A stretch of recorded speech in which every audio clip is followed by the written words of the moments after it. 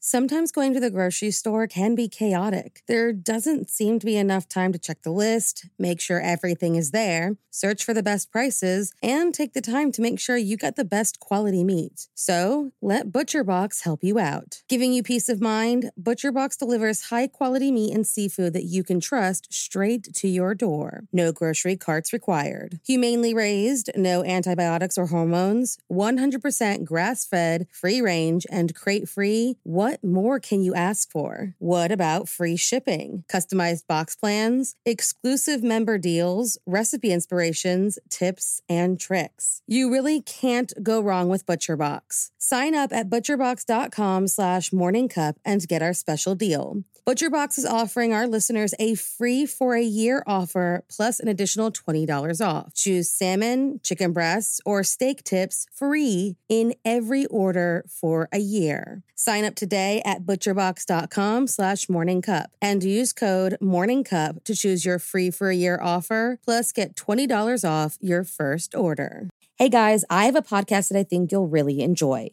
Proof, the investigative true crime podcast co-hosted by Susan Simpson of Undisclosed and Jacinda Davis of Evil Lives Here, is releasing its highly anticipated second season, where they investigate the murder of 18-year-old Renee Ramos. The first season, which, if you haven't listened to yet, you totally should, saw the release of 2 Georgia men serving life sentences for murdering their friend, Brian Bowling. And thanks to evidence unearthed by Proof, on December 8th, 2022, both Daryl Lee Clark and Kane Joshua Story were finally freed after 25 years behind bars. With that same investigative drive, Susan and Jacinda are on the case again, and this time, they are on the streets of Manteca, California, to find out who really killed Renee Ramos.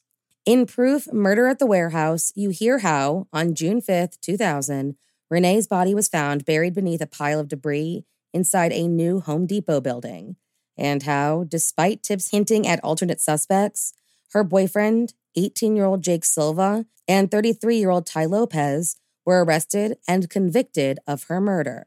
Fans of true crime and investigative series won't want to miss this riveting new season. Follow the case as Susan and Jacinda uncover long-overlooked evidence about what really happened to Renee by listening to Proof, Murder at the Warehouse, wherever you get your podcasts. There were 2 more murders 15 miles away. When police arrived, they found the telephone and electricity lines described by one investigator as reminiscent of a weird religion. Morning. Couple murdered. A lot of serial killers have a nickname given to them by the public. It can be born out of things like their location, their disposal method, or their MO. On June 25th, 1962, a man who would be dubbed the Tourniquet Killer was born and would start claiming victims only 24 years later. So, if you like your coffee hot but your bones chilled, sit back and start your day with a morning cup of murder. Anthony Allen Shore killed his first victim when he was 24 years old, and with that murder came a distinctive MO. Lori Tremblay was 14 years old when she was murdered in 1986 while walking to school.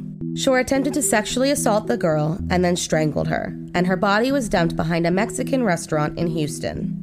With his next victim, 21-year-old Maria del Carmen Estrada, came a slight variation that would earn him the name Tourniquet Killer. In 1992, Maria, who was a Mexican immigrant working as a nanny, was sexually assaulted and strangled. But this time, instead of using a ligature, Shore began using a tourniquet made from either a toothbrush or bamboo stick. Her body was left behind a Dairy Queen the same day. In 1993, he entered the home of 14-year-old Salma Jansky, bound and sexually assaulted her. However, for reasons unknown, left her alive and fled. Less than a year later, he went back to his standard of assault and strangulation when he killed 9-year-old Diana Ribola.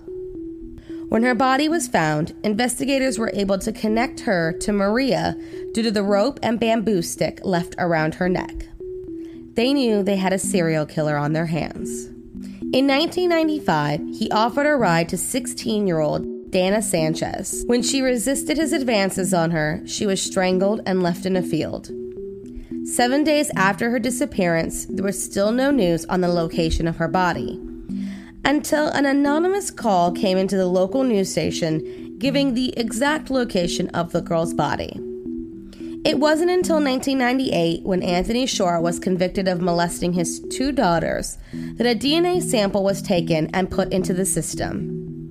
In 2000, detectives pulled Maria's case from the cold case files and tested the DNA found under her fingernails. The results were not immediately matched to Shore due to problems in the lab.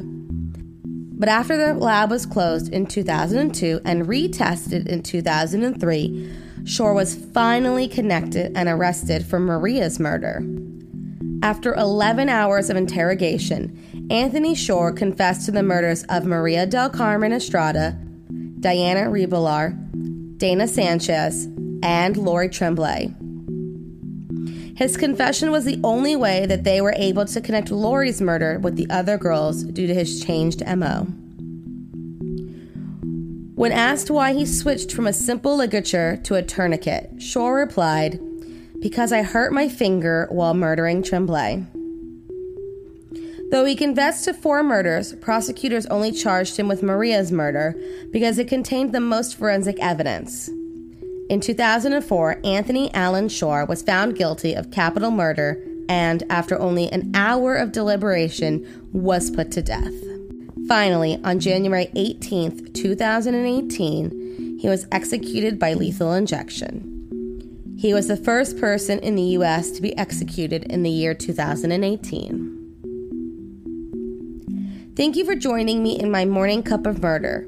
Please join me again tomorrow to hear what terrible thing happened on June 26th. Don't forget to rate and subscribe and let me know how you like it. If you want to help support the podcast, there is always Patreon or just sharing it with your true crime obsessed friends. And remember, stay safe.